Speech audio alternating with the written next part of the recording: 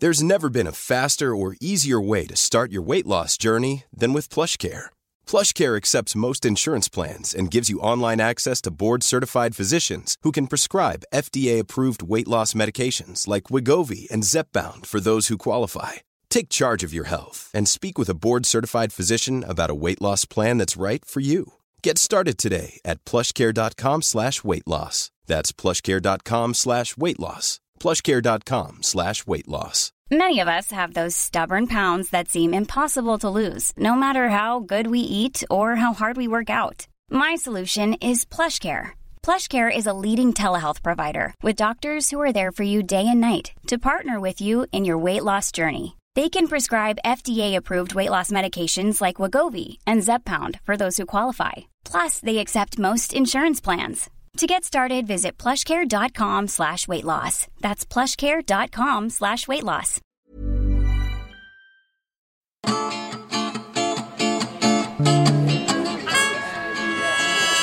Welcome to Spark London. We tell true stories. We tell them live. And we tell them all across London. This story was told by Kate Witeska in April 2013, where the theme was struggles.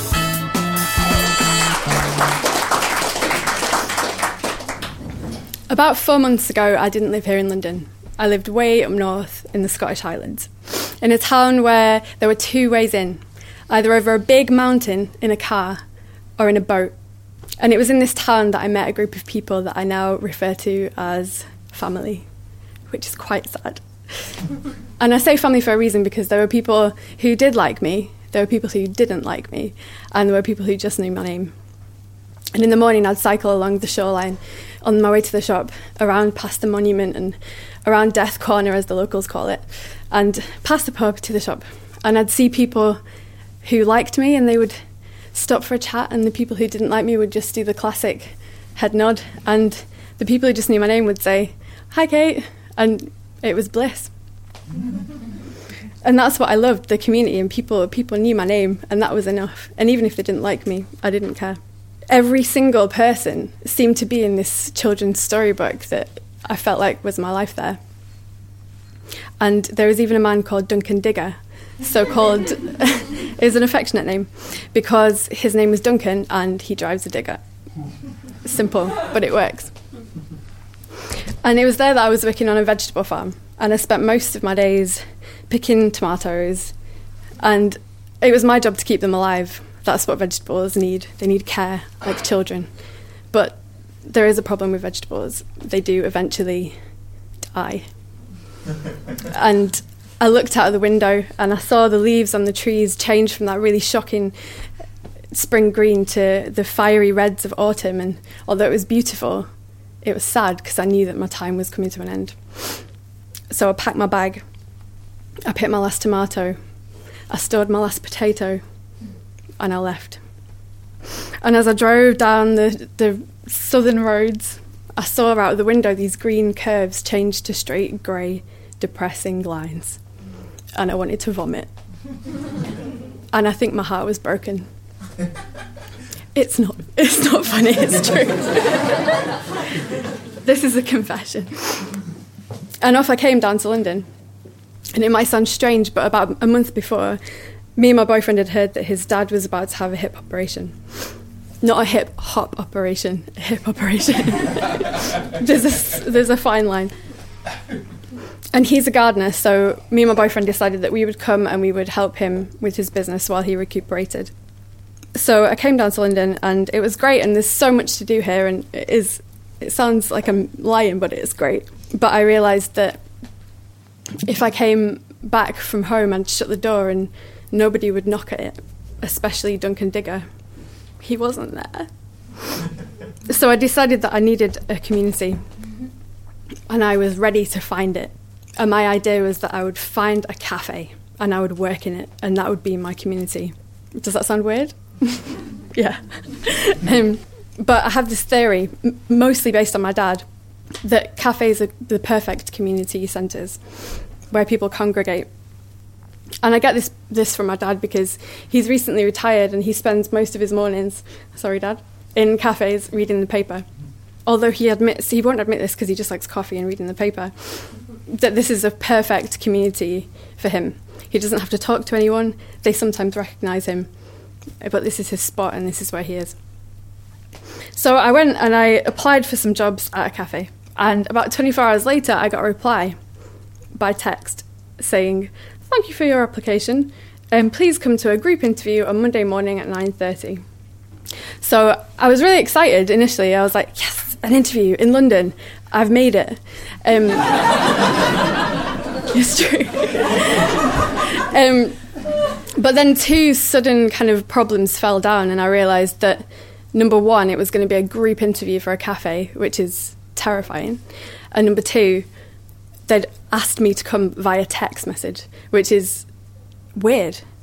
So I arrived on Monday morning and I had the normal kind of nerves of the interview, and I didn't really think about it other than that.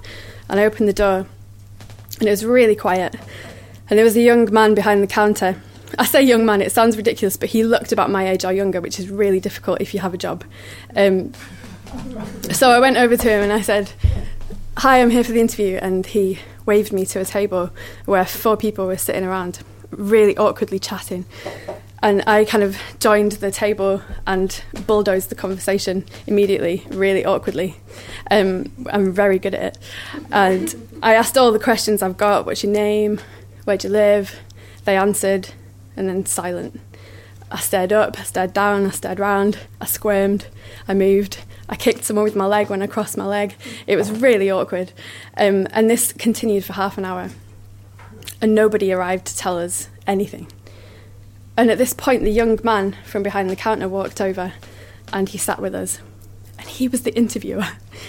He sat there, he pointed at me, and he said, "You, what's her name? And tell me something about her." And I just looked at him like a naughty school kid. And I went blank. And I knew the answer to the question. I'd asked her all of this in my awkward panic. I knew the answer to the question, but I couldn't say anything because I was so shocked.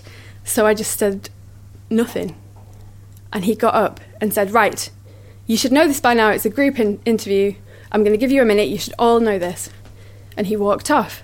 And we exchanged all of this information between us like naughty school children. And it was horrible. And he came back and he sat down. And this went on for an hour, question after question. One of my favourites was, "It's 9:30 a.m. and you're cleaning the cafe and you find a full milk jug. What do you do with it?" And he asked everybody the same question until it got to the last person in the group who could only say, "I agree with what's been said before." Someone tried to be creative, but it didn't work. That's not what they wanted. And this went on and on. And he eventually got up with his papers and he said, "Okay, I'm going away for 5 minutes. I'm going to check the CVs and I'm going to come back." So off he went. And we all kind of just sat there looking at each other and kind of giggling, again, like nervous school children. And he came back and he said, "Nicholas, can I speak to you for a second?" And Nicholas walked off, out of view. We couldn't hear what was happening. And then Nicholas came back, collected his coat, said goodbye, and walked out of the door. The man came back. He said, "Elisa, could I speak to you for a second?"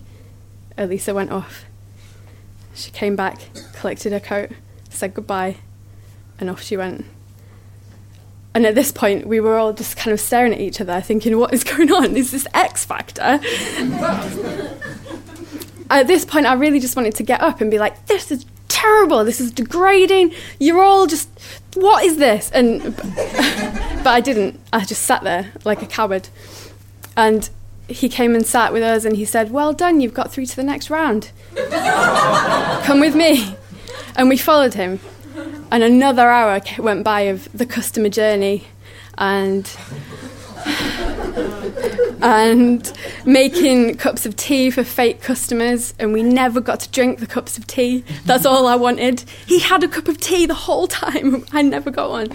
3 hours went by, and it was like I'd been whirled around. In this final hour, I was numb to the world, and I didn't say anything. But still, I got through to the next round, which was not on that day. It was later on in the week. He said, "Thanks very much. I'll get in touch." And I went out of the door, And I was so confused. I walked the wrong way away from the tube station, and I had this horrible tension headache. And then I realised what I had to do. Piece by piece, the reality fell upon me, and I realised, I got my phone out and I wrote, "Thank you for the opportunity, but I really did not agree with that interview. Send." And as I put it in my pocket, I felt this relief and this power, and I was like, yeah, you read that text. And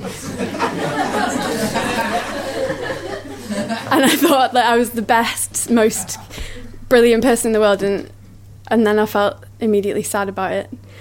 And I realised that I was in a position of wanting a job, not needing a job. And a lot of the people in there needed it. And as I walked down the road, I was so glad to be out of there. But I realised I wasn't going to be able to search out this community that I wanted. And Duncan Digger would not approve of this one. For more stories, head to sparklondon.com. Spark London is produced by Joanna Yates, with audio production by Matt Hill at rethinkdaily.co.uk.